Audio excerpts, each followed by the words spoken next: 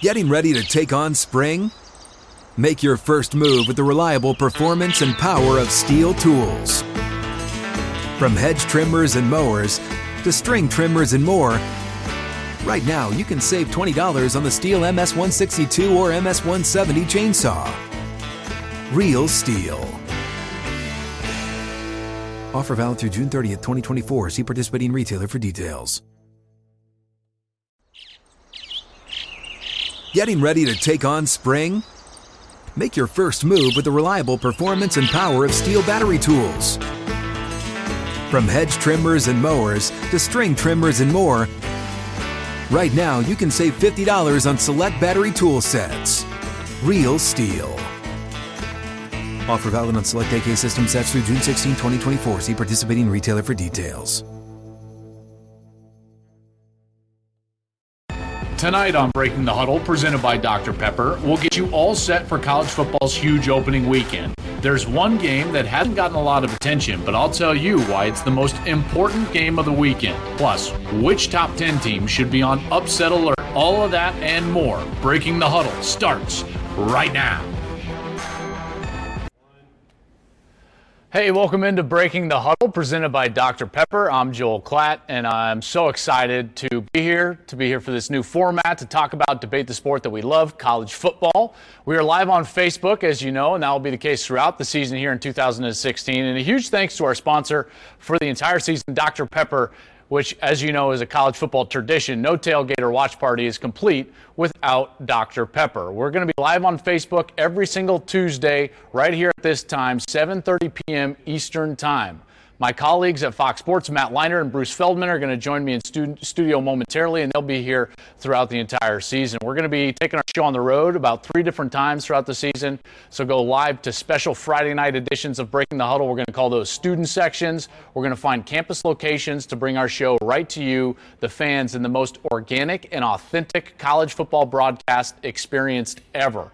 It's going to be fantastic. Please like College Football on Fox on Facebook, as well as my page on Facebook, and follow me at Twitter at Joel Klatt. Here's a look at what we got on tap for today's show, and I encourage you to make sure and put comments in there and questions so that we'll get to those throughout the broadcast real time. I'll tell you what the most important game of the week is. Alabama begins its title defense in prime time on Saturday against USC, of course, at Jerry's World. We're going to dive into one of the biggest openers for 2 of college football's blue bloods, and I'll be in Palo Alto on Friday to check out Christian McCaffrey as he begins another Heisman campaign. We're going to discuss what effect a new quarterback for the Cardinal might have on McCaffrey this season. Right now, I want to start with something that's very important to me, and that is overreactions. I was at the Big 12 Conference Media Days last month, and a friend came up to me and said, hey, the offseason gets shorter every single year, doesn't it? And I was a bit surprised to hear this and didn't really know how to respond, so I just went with it best I could. But that's not how I really felt at the time or feel right now 3 days before my first game. The offseason for me has become painfully long as we talk about everything we could possibly talk about in regards to college football, except for, the actual sport of football. We allow ourselves to debate non-issues, hypothetical rosters for months. And this type of drudgery seems like it lasts years, but now we have a light at the end of the tunnel, and it's week 1 of the season. College football is to some degree subjective, in that we have a committee that uses some level of subjectivity to reward 4 teams with an opportunity to play for the national title. Because of this, we can't allow ourselves to focus on arbitrary rankings or predictions. Rather, we just have to sit back and appreciate the purity that is college football. The games that we see this weekend are going to be fantastic, and yet they're not the final conclusion or answer to those questions and debates that have engulfed us for the last 8 months. These are one piece of the puzzle, and none of us can make out a picture of a puzzle with just one piece. A win does not mean that this will be your year, and a loss, consequently, doesn't mean that it's the end of the year. Allow these teams and this season to become what it is supposed to be by not overreacting when the outcomes start rolling in. Week 1 of the season is such a special week. I can remember as a player, I felt like a kid that was waiting to go downstairs on Christmas when he knew it was the single greatest Christmas ever. But I was also so nervous, I thought I was going to throw up, like I was sick with some sort of terrible flu. But then I couldn't feel my own feet because my blood pressure was so high that I could feel my heart thumping in my chest like it was going to burst out of my rib cage. That is all before I even entered the tunnel to run out on the field. I'm telling you, it's crazy. Hearing the crowd is the wrong way to put it, actually, because you can actually feel them inside of you. I would say that I ran onto the field, but for all I know, I was floating. It was such a euphoric moment that it felt like my skin was jumping off my body. The best way I can put it is my skin was carbonated. I had to remind myself to breathe because I realized that I was about to pass out. I loved everything about it. It was the most unique experience of my life, and I miss it every single fall. Most of all, I miss doing that with my teammates, whom I had just bled with and sweat with and at times cried with for the last 8 months training for this very moment. And this moment is game time, and it's finally here.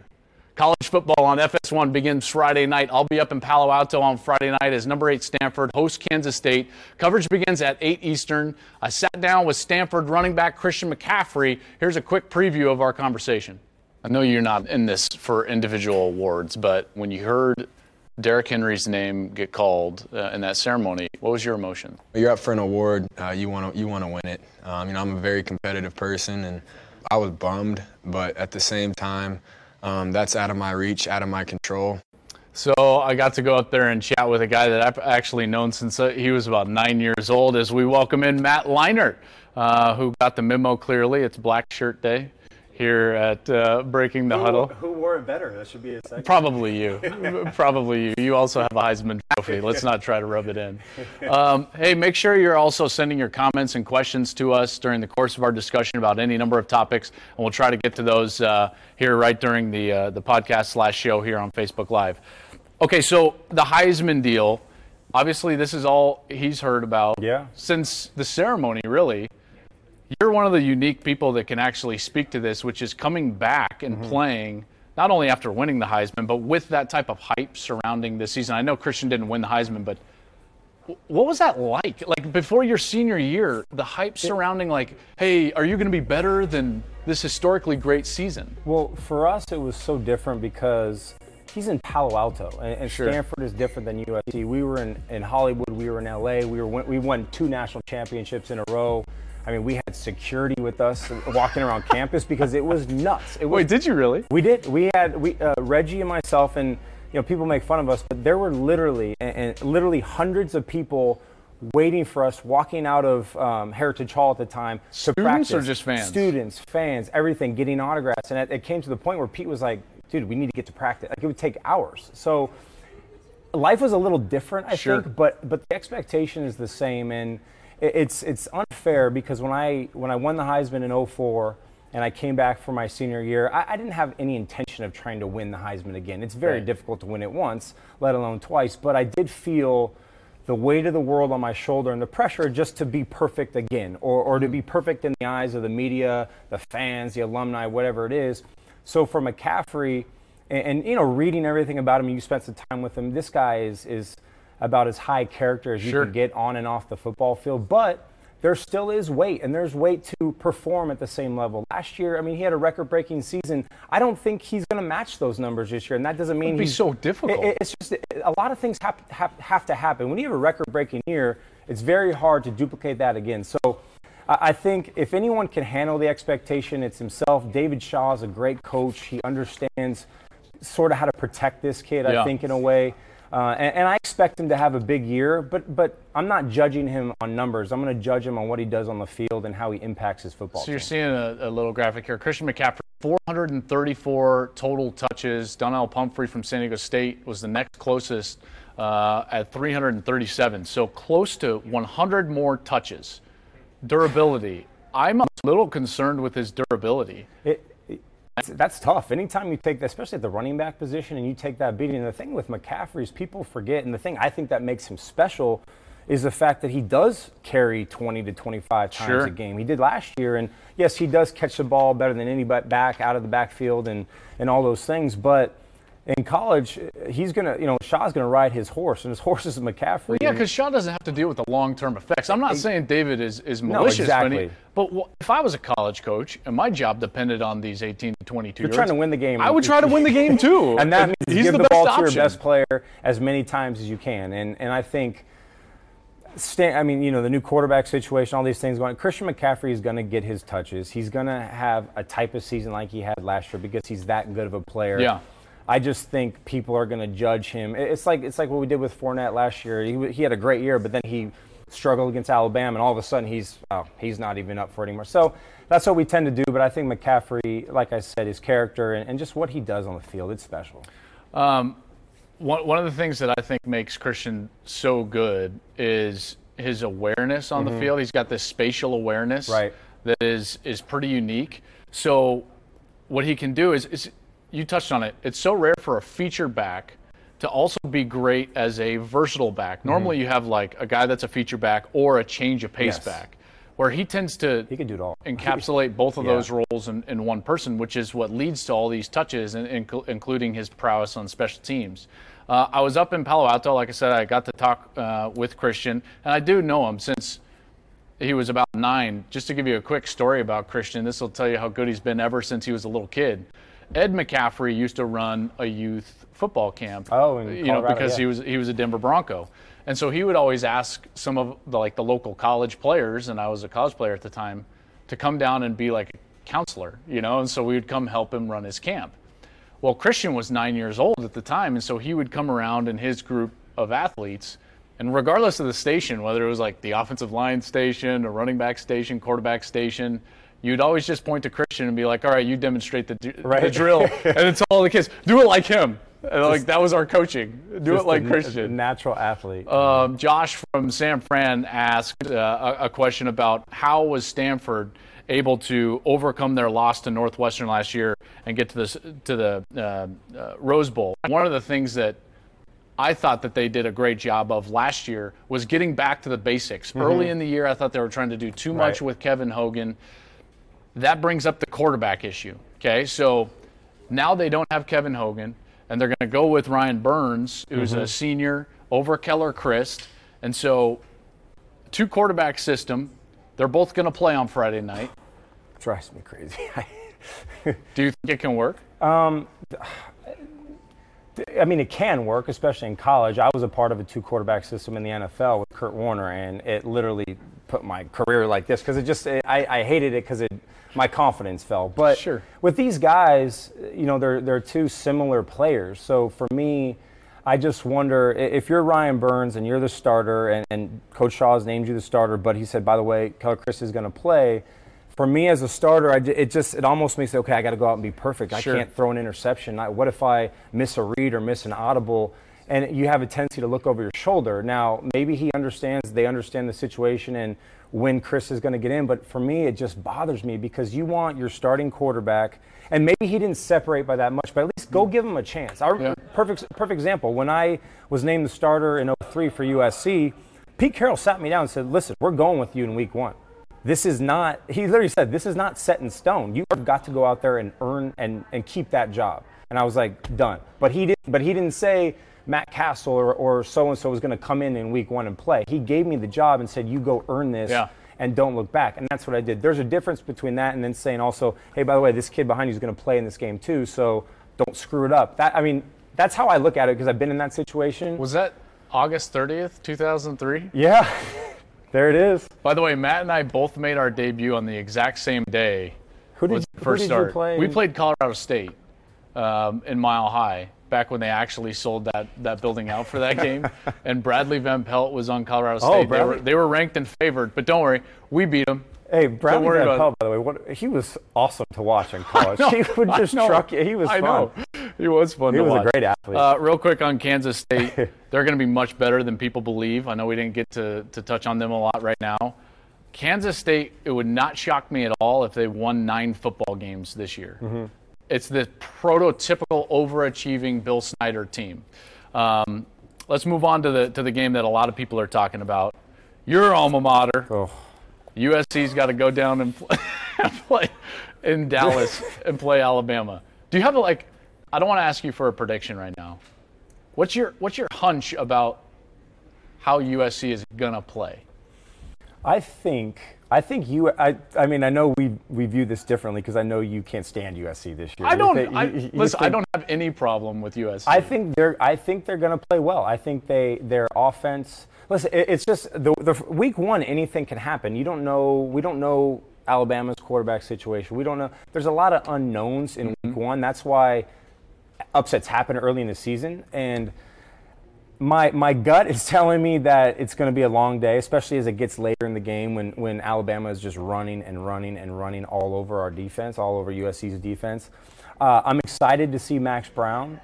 It's a tall task. He's waited his turn. Yeah, it's a tall task to come in and expect him to play lights out against the defending champs. But I'm excited to see him play. I'm excited to see an offense that is going to be built around running the football with Ronald Jones. They have a talented group of skilled players around Max Brown. So I'm not going to judge this performance based on one game. I think by the end of the year, Max Brown is going to be an NFL-type prospect. I think he's got the size and the arm.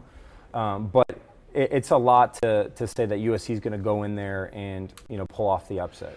For me, I've never seen a season with this many question marks of the great blue blood programs. Right? I mean, not to mention USC. We know there's question marks about USC, right? Can they ever get back to that elite status that we saw in particular when you were there? But even Alabama, I know that they're ranked number one to start, at least in the AP, and you know how I feel about polls, but they're having to replace their offensive battery. And you and I both know how important this is. We've talked about this. Ryan Kelly is no longer there as the center, and then they've got to replace Jacob Coker and Derrick Henry. So when you're talking about, and I think personally that the battery is most important during pass protection. Right. And the unspoken communication, the unspoken identification that the quarterback trusts the center is going to have, and that the quarterback trusts the running back to have for loading safeties and so on. That could be a lot for them to overcome. I know Lane is a smart guy and a real solid offensive coach, but that's a lot. And people don't realize how much we as quarterbacks rely. I can't tell you, even at USC when I started. Who was your center? Ryan Khalil, who's one of the best centers in the NFL.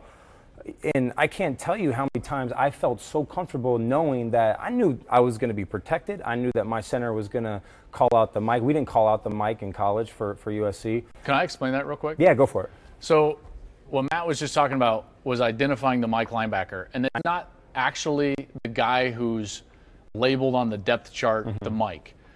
Quarterbacks and offensive coaches use the term Mike for a placeholder.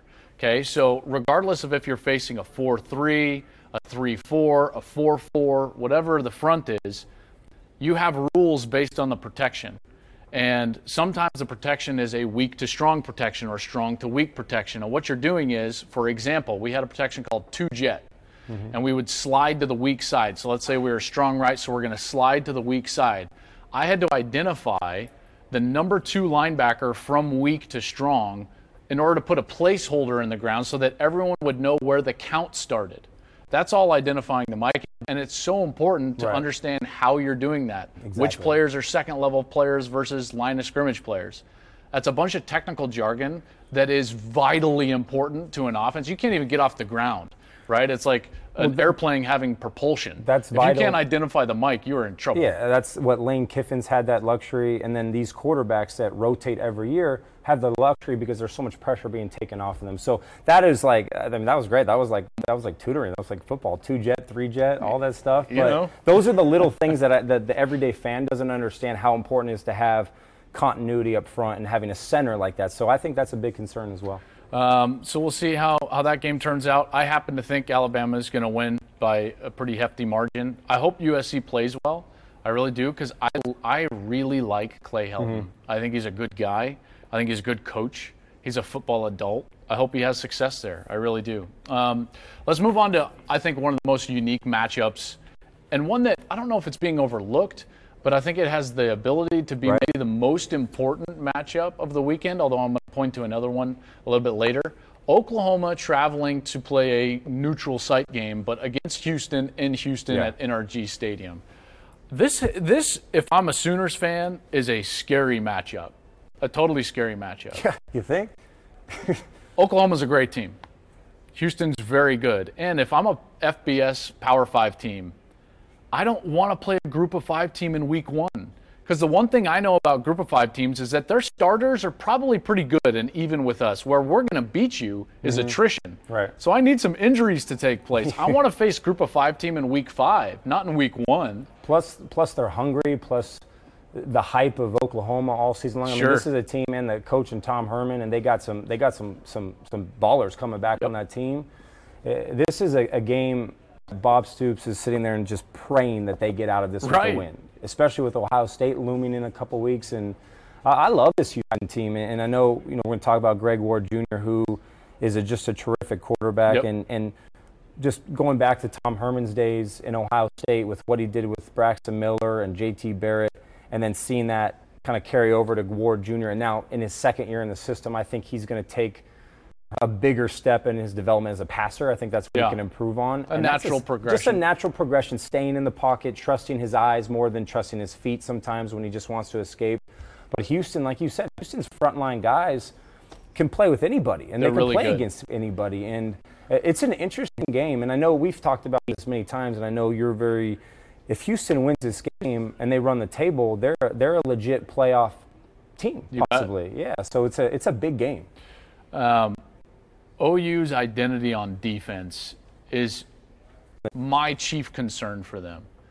They weren't great stopping the run last year. I think they were in like the mid-50s in terms of their national rank. Meanwhile, Houston was 8th in the country running the ball. They're missing Eric Stryker off their defense. Right. They played with and toyed with at the end of the year Mike Stoops, obviously Bob's brother, being on the field versus being in the press box, and whether he's going to move upstairs or downstairs. Lincoln Riley, their offensive coordinator, went through a bit of a maturation process of how he wanted to call plays. What was his identity as the Oklahoma offensive coordinator, not the East Carolina offensive coordinator? That's one thing that, for me, if Oklahoma just sticks to what got them to the playoff, they should win the game. Absolutely. Running the ball, wearing down the opponent. Just to give you an example, there was only 3 games last year that Oklahoma called more pass plays than they did run plays. One was Texas and one was Clemson. The other one was a early season game that didn't really matter, so they still won it. But in they were 1-2 in games that they called more passes than they had run plays. They're a power running team. I don't care the set that they do it out of. They're not looking like Stanford, but they essentially are going to run that football with Samaje Perine. If Lincoln Riley sticks to those guns, I think that they're going to have a great chance to win the game, because I don't think Houston's going to be able to hold up defensively. Matt, stick around, my man, because we're going to have you talk about some other games a little bit later. But right now, I want to welcome in Bruce Feldman. Bruce is, at least in my estimation and many people's estimation, the best insider in college football. If you don't follow him, you need to. At Bruce Feldman CFB on Twitter. Very good. Thank you very much. I don't even have the notes, just to let you know that was completely organic. Impressive. It's because you're a good follow. Thank you. Week 1's finally here. Are you as excited as I am? I am. Just listening to you guys. I went and saw Oklahoma in practice, and then I saw the next day I went to see Houston. And you know what? All right, I need your opinion then. You just heard Matt and I talk about all that. What do you think? Here's what would scare me if I'm an OU fan. Tom Herman had some time to get ready for Alabama when he was at Ohio State. We know how that worked out. And then last year at Florida State, they took them down in the Peach Bowl. The part that I would be a little leery of for Houston is I don't know if their receivers are quite – when I was surprised. I thought the receivers would have been a little better than they were. Now, they did add Duke Catalon. He's a Texas transfer at running back. I think he gives them a dimension they didn't have last year. He's a make-you-miss guy. Their defensive line is really good. When you look at them and eyeball them, are they quite as impressive physically top to bottom as Oklahoma? No, but their defensive line looks really good. Keep your comments and questions coming. If you have questions for Bruce, throw them out at Bruce. Right now we're going to talk about UCLA versus Texas A&M. We're going to talk about Notre Dame, Texas, some impact freshmen. So if you have questions or comments on any of those subjects, throw them our way. We'll try to get to them here live on the program. Real quick to wrap up OU and Houston, Kevin Lawson on the Facebook page writes, I think OU's running game is going to wear down Houston. OU wins 48-24. So any games we're talking about, you can throw predictions our way. You think it's going to be that wide open? No, I don't think it's going to be a 24. I think it's going to be a much closer game. Yeah, and look, that's a young OU offensive line. Good. They're It good. is good, but don't underestimate how talented this Houston defensive line is. Let's move on to UCLA, number, what are they, 16 in the country, traveling to College Station. I love these true Real. home No, games. it's no neutrals. I site. love the home and home games. UCLA at Kyle Field facing Texas A&M. Where to start with this one? Because the underlying storylines are so deep, and that's why I'm glad we're talking about it with you. First of all, Noel Mazzoni goes from offensive coordinator at UCLA to offensive coordinator at Texas A&M with a transfer quarterback from OU, Trevor Knight. So it's like they're trying to plug and play at Texas A&M, and they're hoping that works right away. Yeah, I think the biggest area, it's funny because both teams think they're going to be more physical than they were last year, which is ironic because Noel Mazzoni is the commonality here. Now, I think UCLA feels Kennedy Polamalu, he's Matt's old coach. He will go in there. It'll be more pro-style stuff. There will be a lot more 9-on-7 and more physical football at practice. The difference with A&M, I think, is they had huge issues on the staff chemistry. The O-line coach, Dave Christensen, did not fit in there. No. Jim Turner comes from the NFL. He'd been there before under Mike Sherman. He's had his issues off the field, but in terms of fundamental football, they are really excited about him.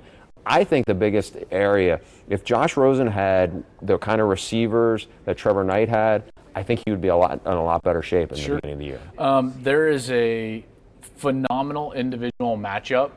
I know many of you know that I pay attention to the draft pretty closely, and I analyze the draft, scout the draft, if you will, after the season. This is a game tape that's going to be watched countless times in NFL rooms and by every scout that you can possibly imagine, because there's an amazing pass rushing matchup going to go on. Myles Garrett of Texas A&M, many consider a top 5 NFL draft pick.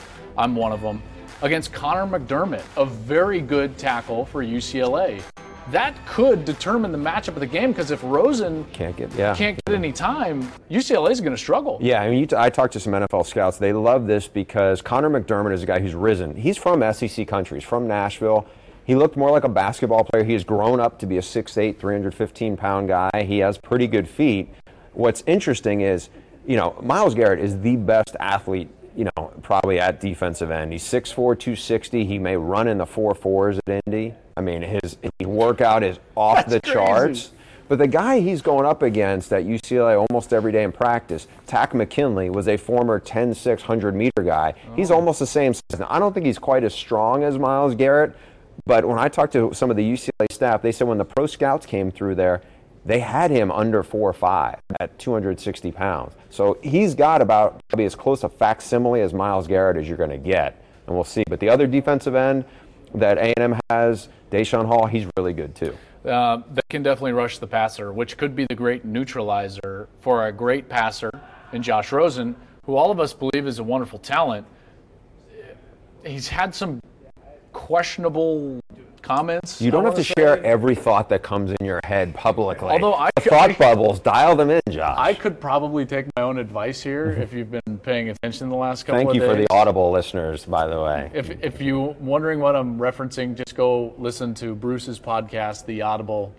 You'll know within about 32 seconds of me talking what we're talking about. I should probably tone it down a little bit too, but I'm a professional, so I can deal with it. Rosen's just a college kid. He's 18 or 19 years old, and the idea, I think one of the last things, riling up visiting fans and saying, whatever, and maybe he meant something different. Here's the comment. Josh Rosen says, and he's going to Kyle Field, 100,000. I've played there. It's one of the loudest stadiums. And it's louder now than when you've been. 100% it's louder. It was 85,000 when I played there. This was 10 years ago or even more. But he says, hey, after about 50,000 people, it all sounds the same. Yeah, that's the case at the Rose Bowl, Josh, when it just goes back forever and the stadium's not built for noise. But when you go to Kyle Field and it goes straight up in all 4 directions and they're swaying. And it shakes. And it shakes. It's for real, and it is unlike any environment that you've ever dealt with as a college quarterback. You have not played anywhere that will remotely give you what Kyle Field is going to give you. So if he thinks he's just going to waltz in there and it's going to be any other 50,000-seat stadium, he's sorely mistaken. Yeah, let's see if he calls that shot. He goes in there and lights them up, and that defense, more power to Josh. We'll see. One guy I think we'd be remiss without mentioning is Soso Jamabo. in that game. Texas kid, by the way. Texas kid, so he's going back to kind of his roots. He's one of those guys that I thought Mora did an excellent job of nabbing him kind of out of SEC/Big 12 country and getting him up into the Pac-12. He's going to be likely, along with Rosen, but the biggest benefactor of Kennedy Polamalu in this pro-style, run-oriented game. Sean Tierney says, why are all SEC teams so chicken to leave the South to play Pac-12 teams?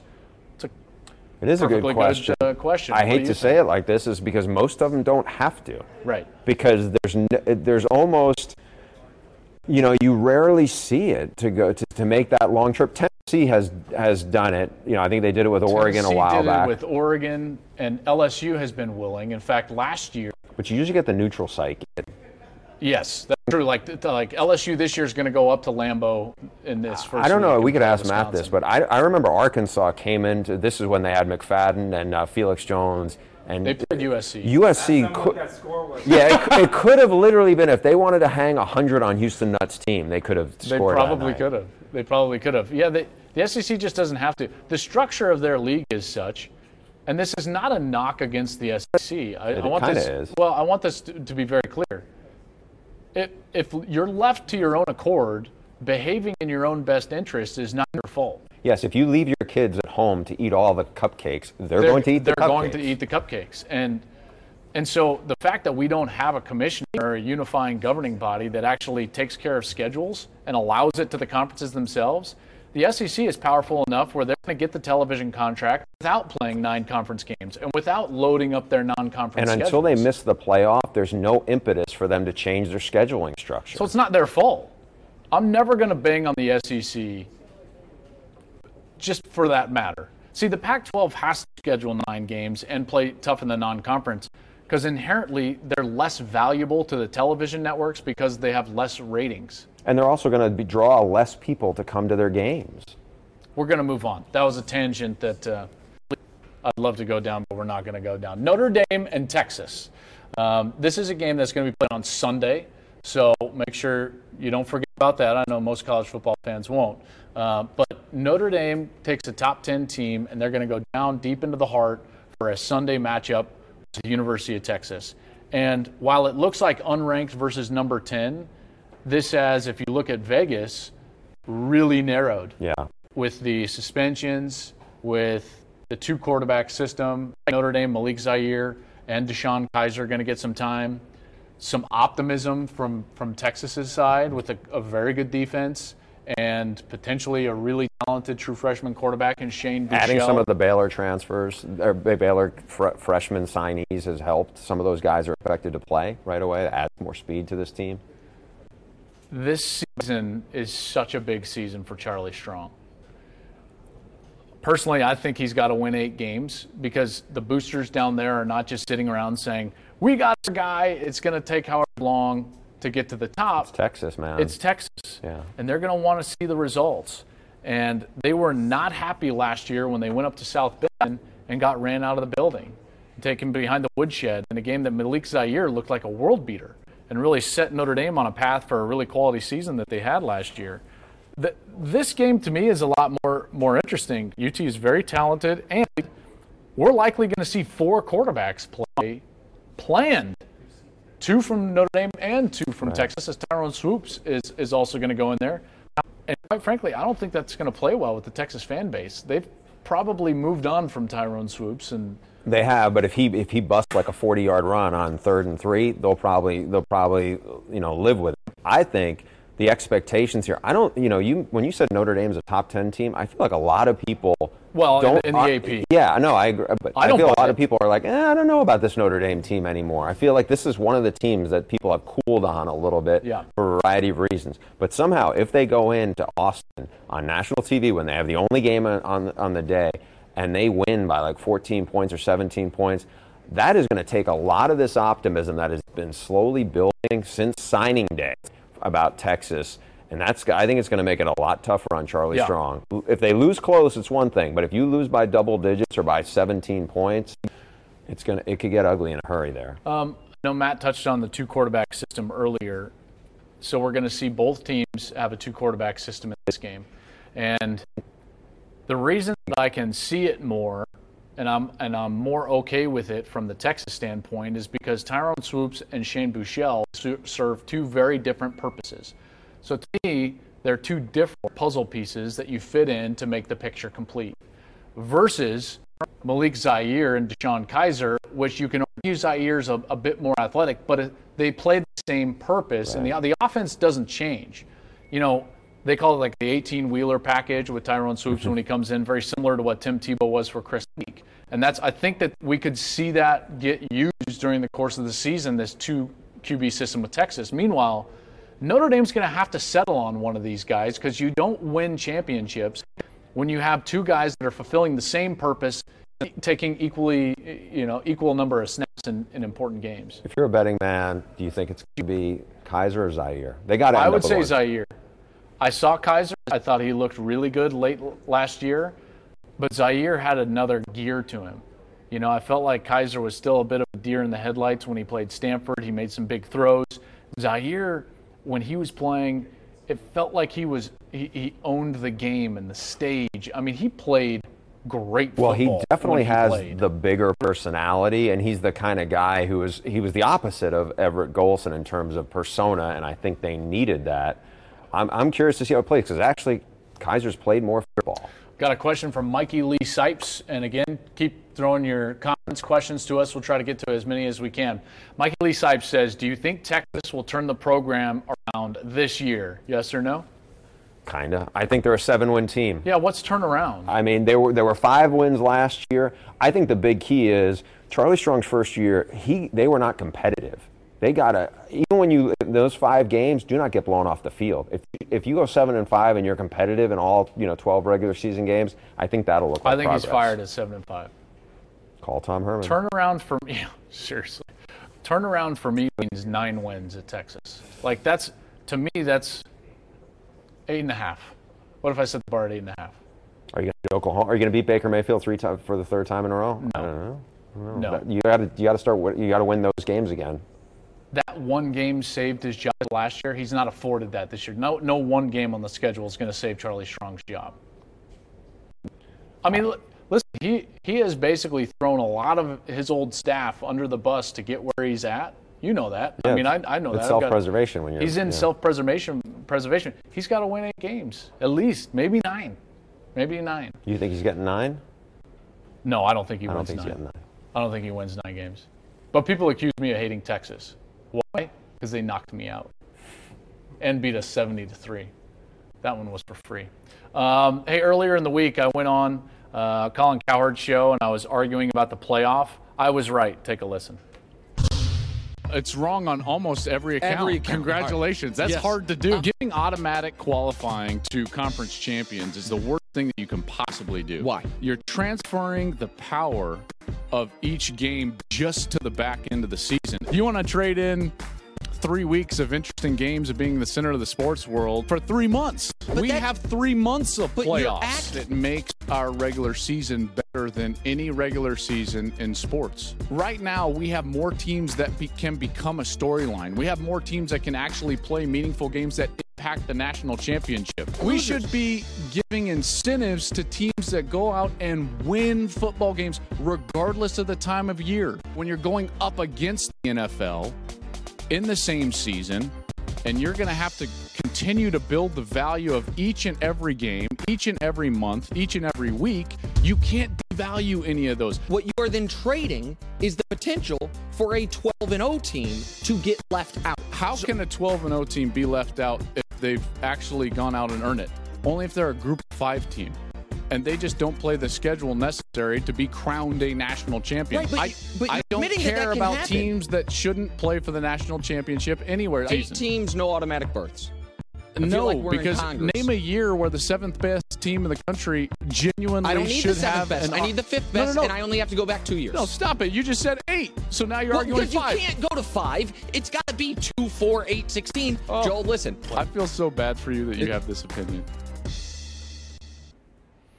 So There was me. That was just the start of my week of ranting about topics. Okay. I'm going to be one of those old guys. I might even be one right now that just shouts at the clouds. Like, why do I get so worked up? I'd love to be a fly on the wall in your house on a daily basis. I don't get worked up at home, though. Because you get it all out of your system when I work. That's right. That's right. So we had a Facebook poll up, and we encourage you to go take part if you would like. Which Week 1 game has the best chance for an upset? We had LSU Wisconsin on there, USC Alabama, Oklahoma Houston, Clemson Auburn, Notre Dame Texas. Overwhelmingly, 42% say Oklahoma Houston. Houston's got the chance to pull the upset. What's interesting to me about that is that in Vegas, that game has stayed really wide as far as I think it's 11. I don't really pay attention to lines. I'm not really the line guy. Go listen to Clay Travis if you want lines. Notre Dame at Texas, though, is the one where that's really narrowed. I think it's at 2 or 2.5. So if you're just going by Vegas, Texas Notre Dame would be the better decision rather than Houston Oklahoma. What do you guys think? I kind of like – I think Houston has an opportunity, but I kind of like Texas. You guys just talked about it. And when you look at – first of all, you look at the rosters, I think Notre Dame is probably still more talented top to bottom than Texas, but Texas has improved defensively. You guys hit on everything. There's a lot more excitement, I think, going into this year because of the new quarterback system. I think they're just going to be overall better. And then I always say anything can happen in Week 1. You're at home, the crowd, the atmosphere, everything is it's going to be a pretty awesome atmosphere. Texas is going to be fired up, and I think this is a type of game that can really – you guys just talked about how many wins, and I don't know if they're going to win 8 or 9 games, but this is a type of game that can really set them off for the rest of the season. If they can come out and just pull off the upset. Notre Dame is – I'm not as high on them as like you guys. I think we're all in the same boat as that, but I like Texas. I think they can pull it off. I don't care about the spread. Texas is unranked. That's a big upset. If they can beat Notre Dame. And it would put the entire Big 12 on notice. Yeah. That Texas may be back. Steve Sherry says, Joel, you be anti-Buckeye again this year. Am I anti-Buckeye? I think you're just anti. You're just anti. I don't remember that last year. Thanks, Bruce. Maybe it's because they played 2 different quarterbacks all season. I was definitely more of a JT Barrett fan. I know you were, me too. Than Cardell. I just thought that they were better, and in the end, they were better with JT Barrett. I really like the Buckeyes. They're young, though. Really young. Urban Meyer told me it reminds him a lot of his 2014 team, which Buckeye fans, you should take a lot of solace in that. No senior starters on the defense at all, and they got Isn't that crazy? 31 freshmen and sophomores on the 2D. That's pretty insane. But very talented. Very talented. Very talented and a great quarterback. We got another question. Is Michigan as good as the hype they are getting? I believe that they are. I personally think that Michigan's going to have, if not the best defense in the country, a top 2 or 3 defense in the country with Don Brown, their defensive coordinator, Jabril Peppers, who is a guy that I think Don Brown is uniquely suited to use. In blitzing, he's going to be around the ball. Right. He's going to remind me a lot of like a college version of what Ed Reed was for the Ravens. Or Polamalu was, So they have 3 huge road games, at Iowa, at Michigan State, and at Columbia. They haven't won at Ohio State in 16 years. Do you guys think they'll win all 3? No. 2 out of 3? But I don't think they have to. 2 out of 3? I think they win 2 out of 3. I've got them winning the Big Ten. Me too. By the way, got John Hadley, shout out to you. He's our researcher here at Fox Sports, Fox College Football. Northwestern this year and Michigan this year are the first team since '96, which if you go previous to this, the seasons were actually shorter. So pretty confident in saying these are the first 2 teams in the history of college football to have 3 scheduled road games against teams that all won 12 games the previous year. That's a good fact. It's a great fact. Incredible. I mean, that's obviously growth in schedules. But another question comes in, is the SEC overrated? Bruce, I know this is really up your alley. Well, how does Joel feel about the SEC? Jeez. It's all relative. I still think the SEC is the best conference. Is the gap between the top to bottom of SEC better than it is some of the other leagues? No, because when you look at it, Vandy was awful last year. I think there's a lot. I mean, Missouri was bad. Missouri has a bad offense.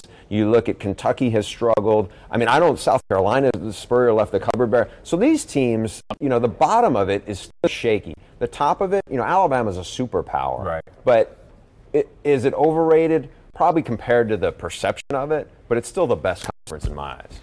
Yeah, it just depends on how you want to rate it. Do you want to do it from overall depth or parity? Do you want to do it from top line?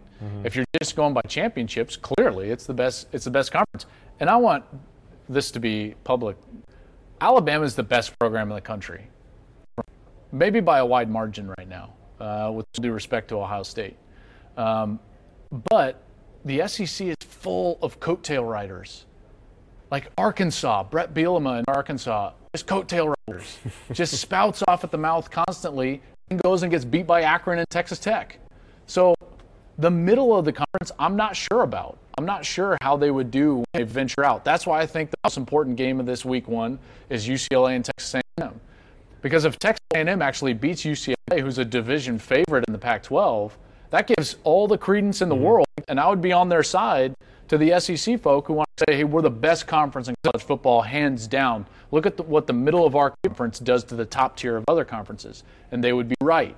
Now, if UCLA to go and win in Kyle Field, then I think you have a real debate, an issue. Pac-12 versus the SEC, or the Big Ten right now, which at the top line is incredibly strong with teams like Michigan State, Michigan, Ohio State matching up with the top line teams in any conference in college football. And it's cyclical because 2 years ago, Ohio State beat Alabama. Last year, obviously, Michigan State got blown off the field by Alabama. But I do think it's cyclical. And you look, we got a Clemson helmet there. I would argue that if you say who has the 2 best teams in college football, I would argue the ACC might have right now with Florida State and Clemson, and they're in the same division. And you can make that argument with LSU. We'll see how they do. They got to get. We all think they're going to be better. We'll see how much better they get. By the way, did you guys see what made it up here? Is that a plastic helmet? It's been hard times for the old Buffs. Did you dust that off in the old closet? This isn't mine, although this is. So I had 10 concussions. So this is, and this is the exact helmet I actually wore, the Blue Bladder. The air helmet. The Blue Bladder. Yeah. No wonder I had 10 concussions. Let's see how it looks. No thanks. No thanks. Thing that you're overly excited for week 1, other than just that it's back? I'm just excited that it's back. I'm excited to see the non-conference slate, which we've been talking about. It just sets up the rest of the season so beautifully. Really excited. The Heisman, naturally, I've had all these players that are back. Just excited. Who's going to join your club? Yeah, who's going to join your exclusive the club? Club? Who's going to rub shoulders with Matt? It's more about the off season and just all the discussion and all the nonsense. It's finally here. Yeah. Like your opening rant. It's game week. It's awesome. Why is everything I say a rant, by the way? Because you just rant. You run your mouth and it's okay. That's what happens when you ride a bus in the minor leagues for 2 Yeah. days a day. You get feisty. What are you most excited about? That it's back, number one. I'm excited for those guys because at some point, every great player in college football was unproven.